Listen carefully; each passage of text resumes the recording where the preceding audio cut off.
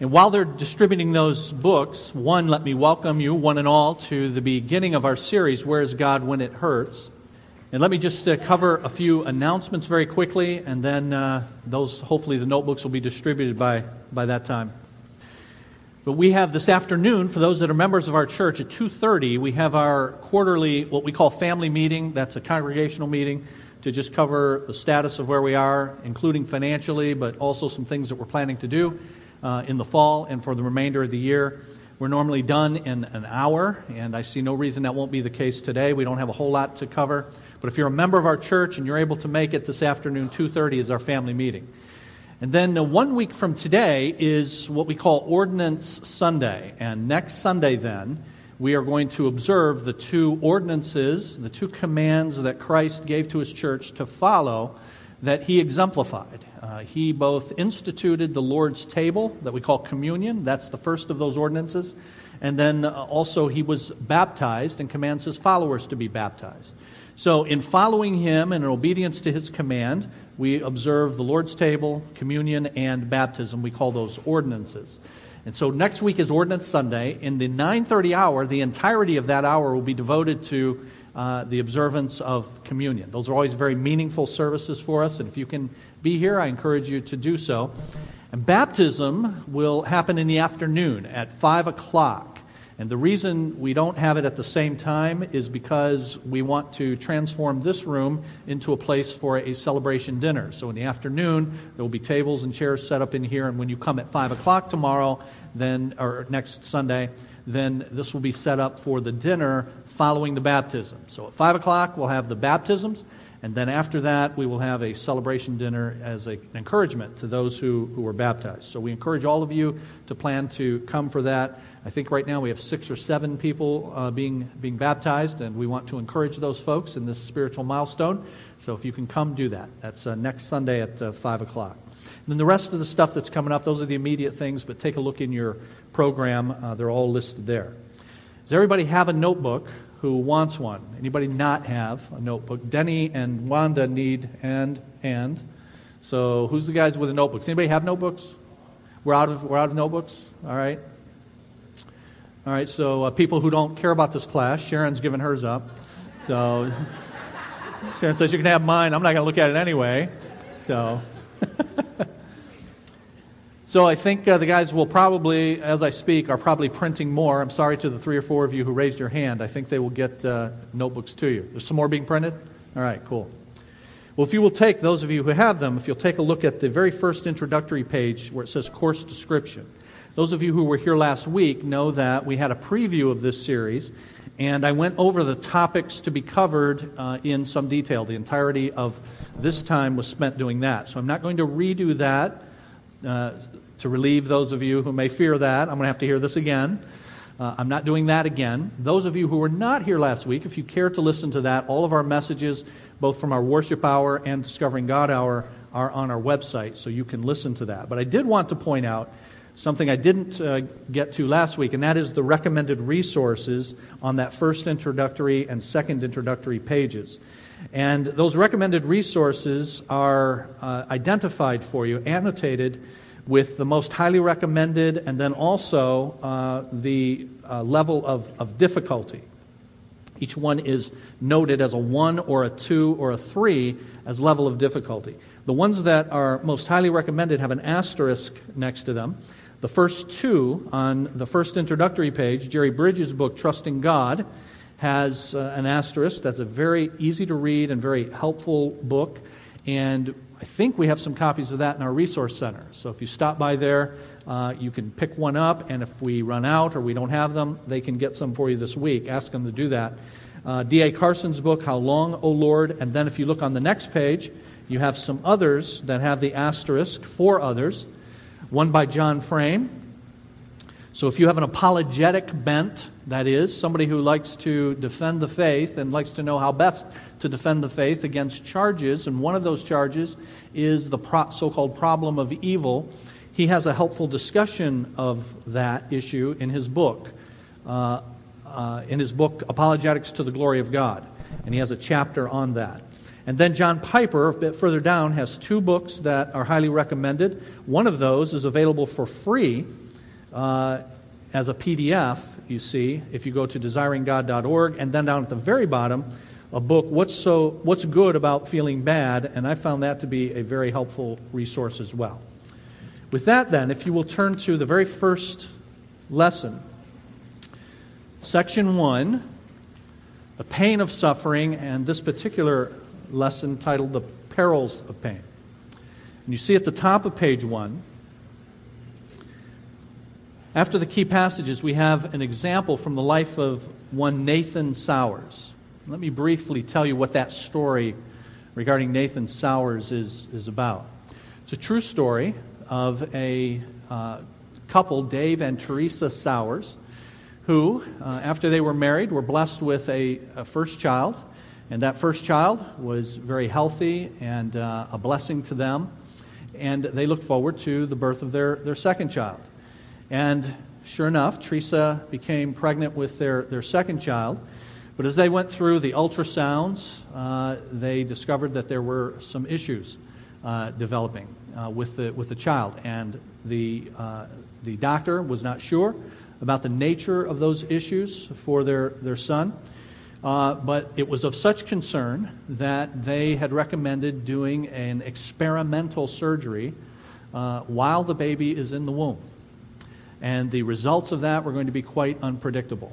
But rather than take the option, which is really not an ethical option, to abort the baby, or they did not want to do nothing and hope for the best, they decided to go along with the surgery. The surgery was done, and to everyone's delight, it appeared that the surgery was successful. The tests that were run subsequent to that showed good signs, and indeed she was able to carry the baby to term, have the baby, and the baby was healthy.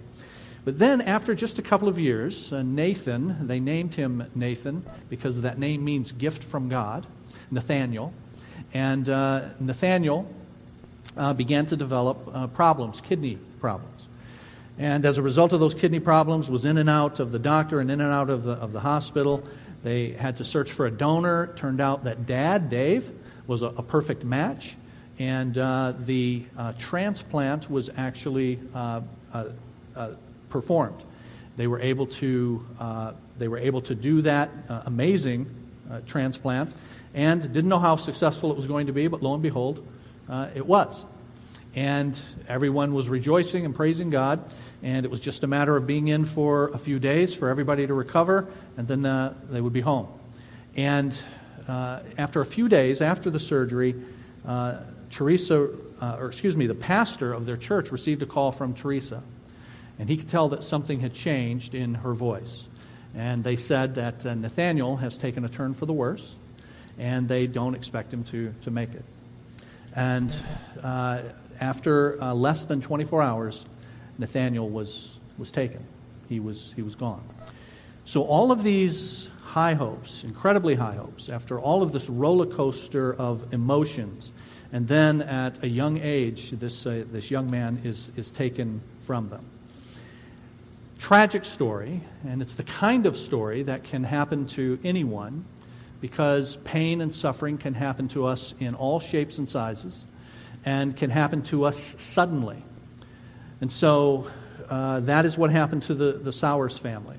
And they experienced some of what we have on pages 1 and 2 for you in your notes. The realities of suffering.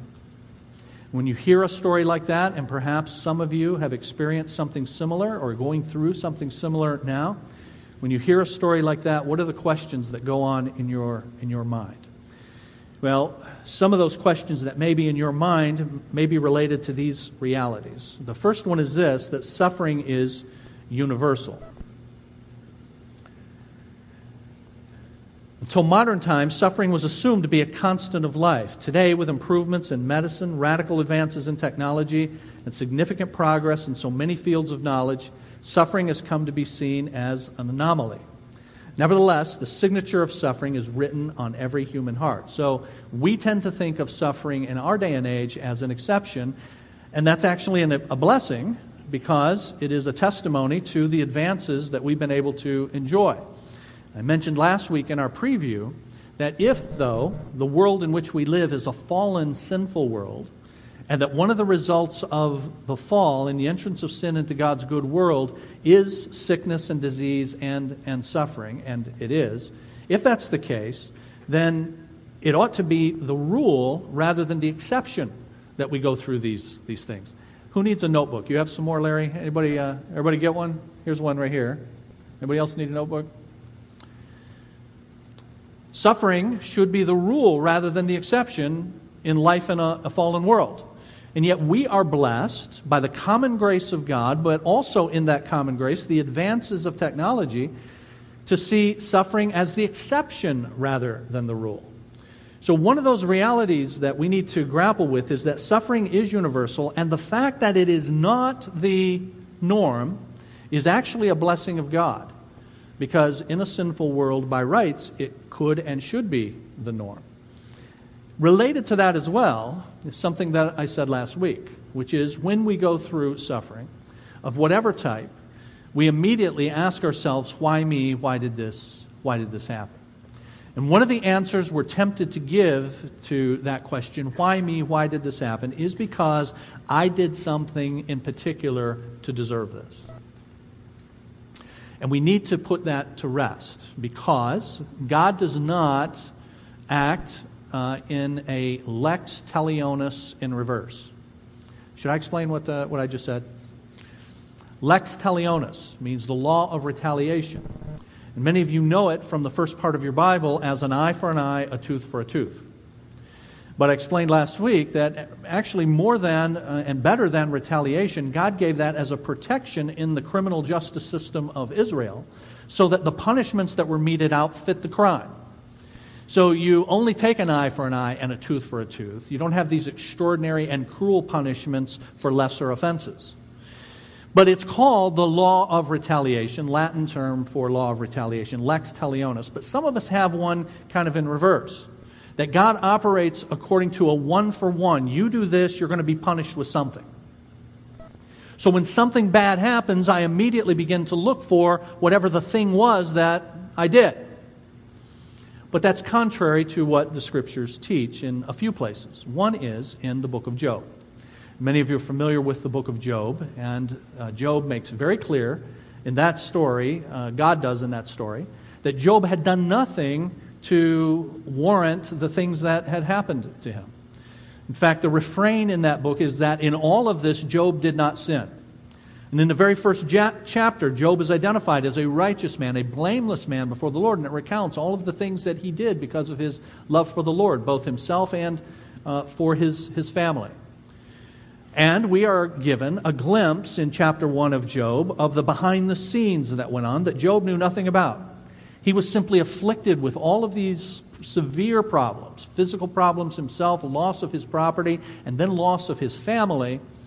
He was afflicted with all of that. He was afflicted with all of it in short order, and he didn't know why.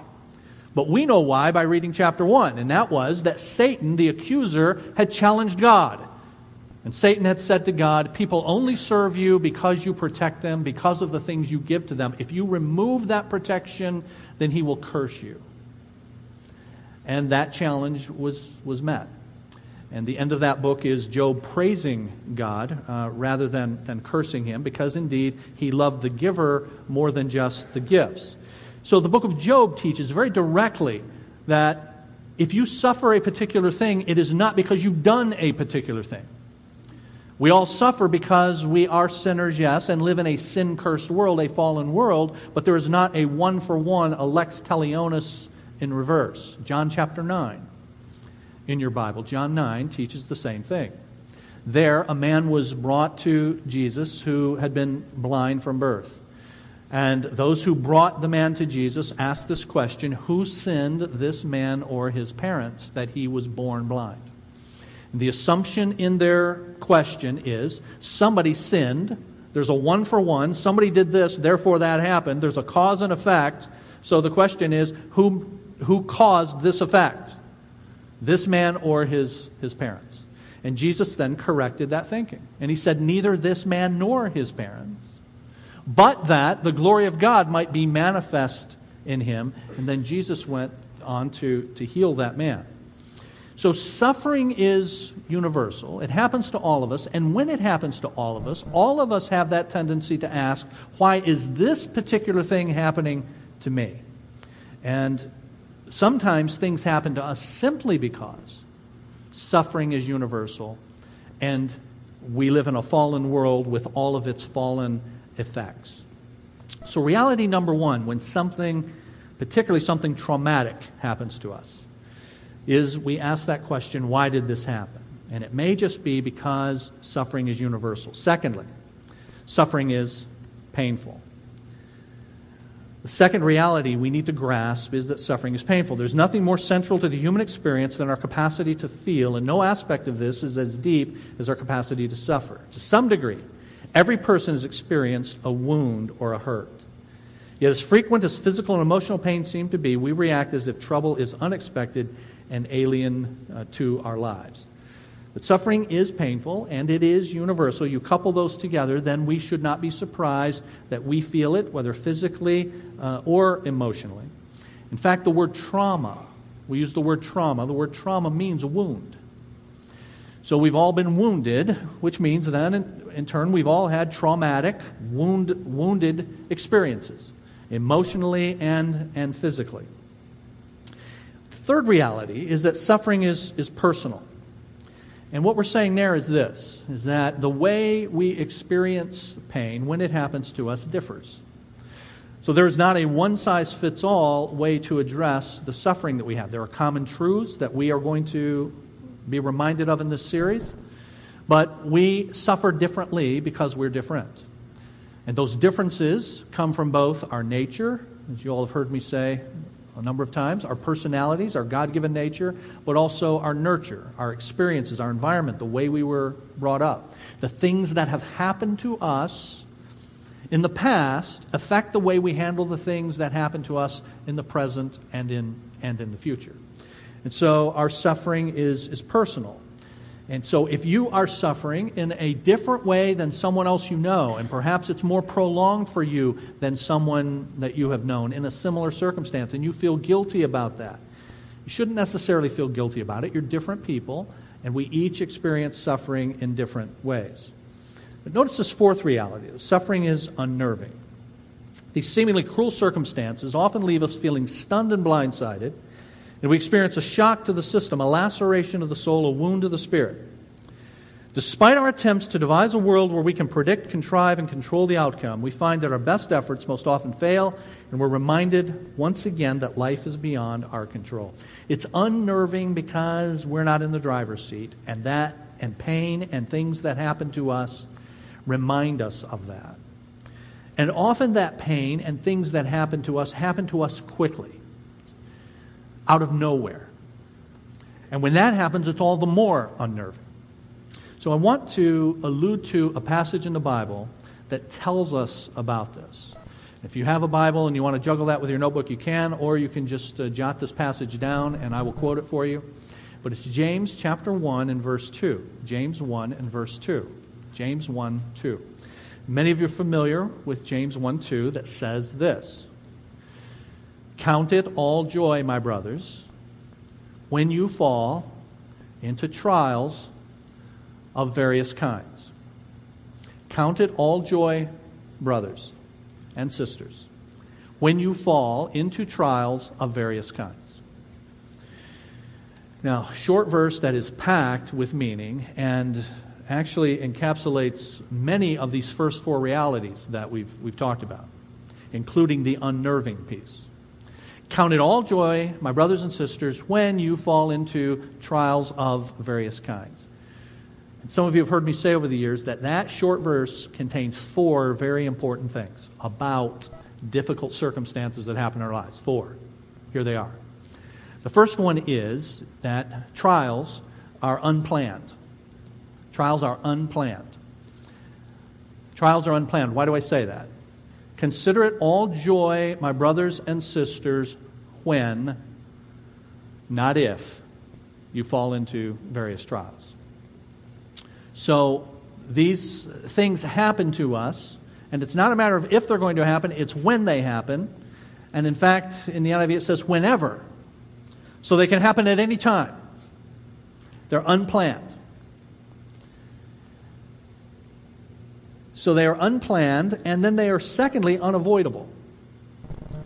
Consider it pure joy, my brothers and sisters, when you face or when you fall into trials of various kinds. And when it says when you face or when you fall, it's the same word that was used in a parable that Jesus told of a man who was traveling and this is what Jesus said, he fell among thieves. So the idea is this traveler is going along, minding his own business, and then he faces this difficulty of being robbed, beaten and robbed. He falls into this trial. So he just kind of stumbles into it. And that's what James is saying here, is that these trials are inevitable. They're unplanned. They happen whenever. And they happen to everybody. It's when, not if. But then we fall into them. We face them. We're just going on in life, and they happen. So trials, according to James 1:2, are unplanned. They are unavoidable. And they are, here's the third thing, they are unwanted. Unwanted. And that's why they're called trials. They try us. And most often, they are painful. Now, as you read later in James chapter 1, you'll find that sometimes the trial can actually be something that otherwise would be a good thing, and God is trying us with that good thing. But most often, these trials are painful things that are unwanted. No one would ask for them. No one would ask for this traumatic thing to happen, this tragedy to occur, but God allows them into our lives for His purposes that we'll see in just a bit. So 4 things about our suffering. These trials, they are unplanned, and they are unavoidable, they are unwanted, and then lastly, they're unlimited. Unlimited. Unlimited. Consider it pure joy, my brothers and sisters, when you fall into trials, and then it says, of various kinds. They're unlimited in their shapes and varieties. They come in the form of circumstances, that is, situations that face us, a health issue, a financial issue, a job issue. But sometimes that circumstance, that situation is a relational issue as well.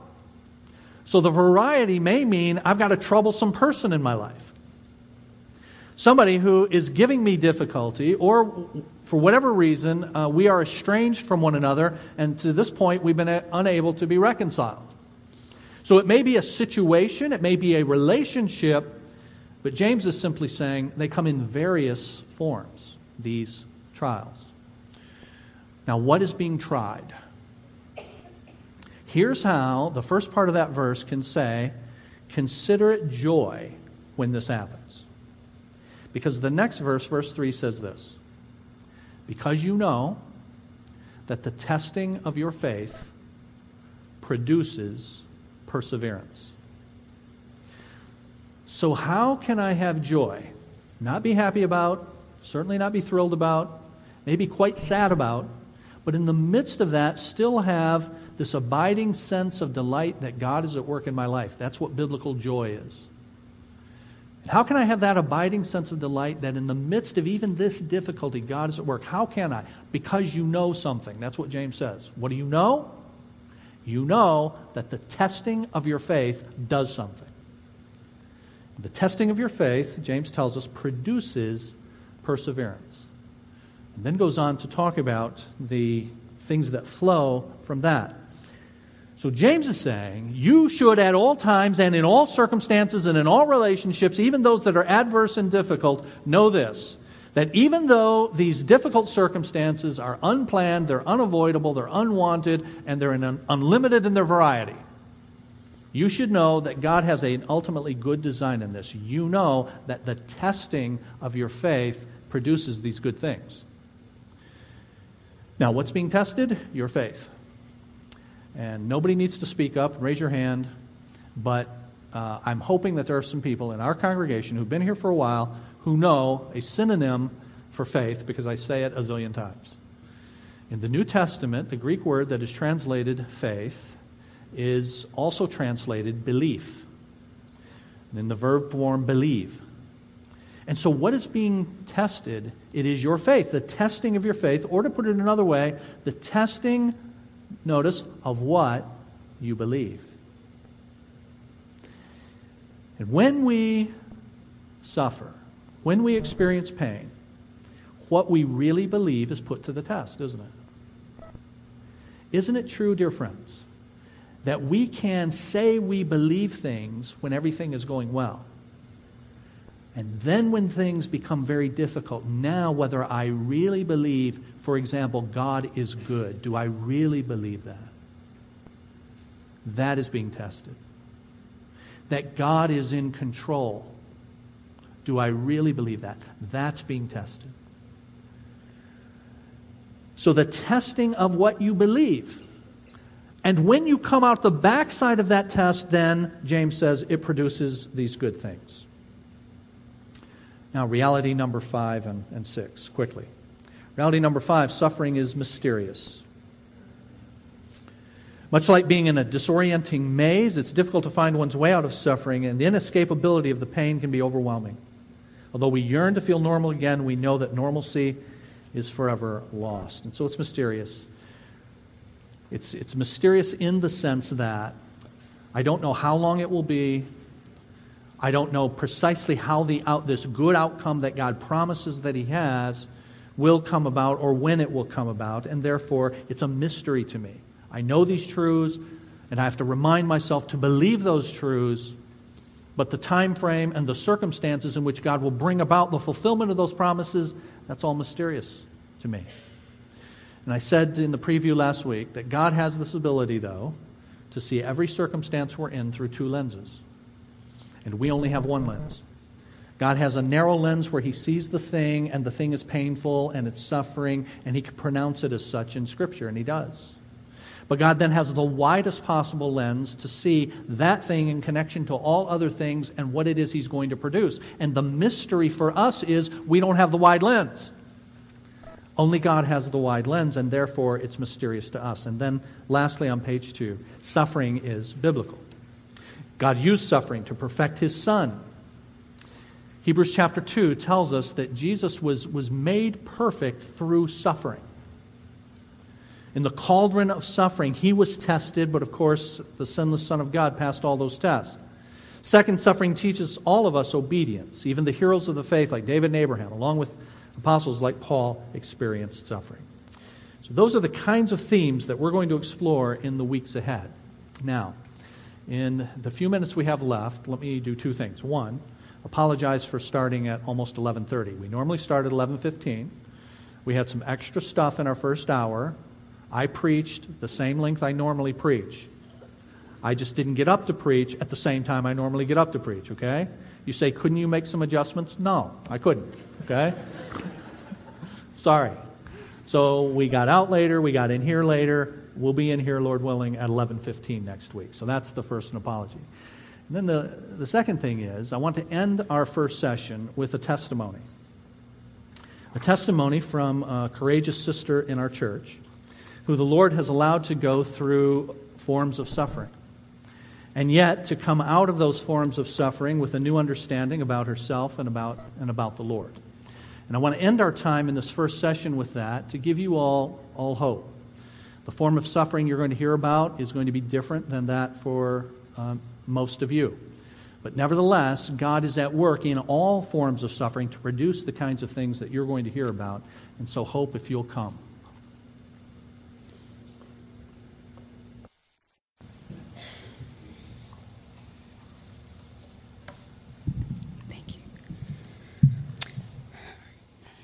Depression, testimony of God's amazing grace. One of the reasons people suffer from depression in silence like I did is because of shame. You think you are the only one, that you are alone, but that is a lie. Of course, there are many reasons why people struggle with depression. For me, being a victim of physical, sexual, and verbal abuse as a child and into my young adulthood were major factors that led to my depression. I will later elaborate on this. Time alone or getting older does not cause these traumatic events or the results of them to just disappear. I struggled with depression on and off for years, But last year, it reached a dangerous point. I realized I had not truly dealt with these traumatic events, and with God's help, I finally saw assistance from Pastor Ken, who did not look down on me, nor did he take my issues lightly, but quickly connected me to another sound biblical counselor. Through my counseling sessions, I became more aware of the prior things mentioned, as well as other factors that triggered my depression. Being aware is huge and helped me to take the necessary steps that were given to either prevent an onset of depression or help it to not become debilitating.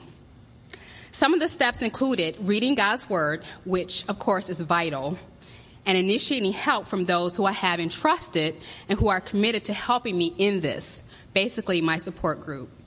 So if I can't read the Word, then I ask if the Word can be read to me, or a truth to be spoken to me, or for prayer, or for someone to come by. Honestly, just having people in my life who do not look at me like I am crazy and who I can have a true friendship with, where there is a mutual giving and receiving, is majorly important to a person struggling with depression. And God, in his answer to prayer, has done this for me. This friendship is also important to a person who fears rejection if events of the past are revealed. This brings me back to the abusive experiences I mentioned beforehand. Suffering abuse caused me to carry a great amount of shame and guilt, not to mention physical and emotional stress, such as panic attacks and PTSD, post-traumatic stress disorder. I have had to work through this and the lies that were so ingrained in me, such as my life means nothing, that it was my fault. I realized by believing these lies that I had developed a wrong view about God's character and how he views me, and therefore needed to repent and renew my mind in these areas. I have truly come to grasp that Christ dying for my sins and rising again proves my life is precious to him, and that the sins others committed against me were just that, their sins. That my identity is not in what happened to me, but who I am in Christ. I also began to see that I had made a particular relationship an idol. I would put my father in God's place, and whatever my father thought of me would trump what God thought of me. I realized I was holding on to something that was never there, a relationship with my father, and I needed to let go. Not letting go of praying for him to know the Lord or respecting him, but that there literally is no relationship. And for years I was wanting my father to be something he can never be outside of God saving him. You see, my father was and still can be very verbally abusive. So I am continuing to learn that in this fallen world, relationships are not always going to be how God intended, and that is okay. And that it's okay if everything in my life is not normal. It doesn't mean that I am not loved. It doesn't mean that I am not accepted by God, even though it is that way with my earthly father. And even though I am grieving this truth, because it is still painful, it has caused me to run to God like never before. It has caused me to run to God like never before, and learn of him. It has caused me to be even more thankful to God for a husband who loves God, and that our children have a father who loves God. And no, he is not perfect, just like I am not, but he is able with God's help to love me and them. I do not want it to appear that I have totally overcome my struggle, which is great if God chooses to do so this side of heaven. I do still struggle, but God in his goodness has given me much victory, and I believe by his grace will continue to. Not every person is alike, and so not every story is alike. Some people may require medicine along with applying God's truth, and that is fine. This is just my story, my testimony of God's amazing grace. Thank you for allowing me to share.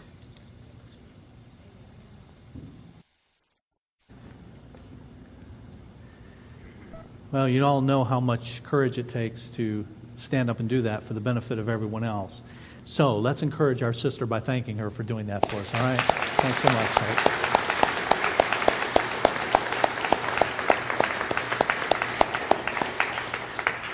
And you notice the litany of things that she went through that God used to help her. The good news for every one of us here is no matter what form of suffering we're going through, those forms of help are available to you. So her talking about what God has done through people that she's have come alongside her to counsel her, people who have been her support group, God's Word, God's Spirit, and depending on the situation, perhaps medication. All of those things are available to everyone here, so it should be a note of hope to everyone here.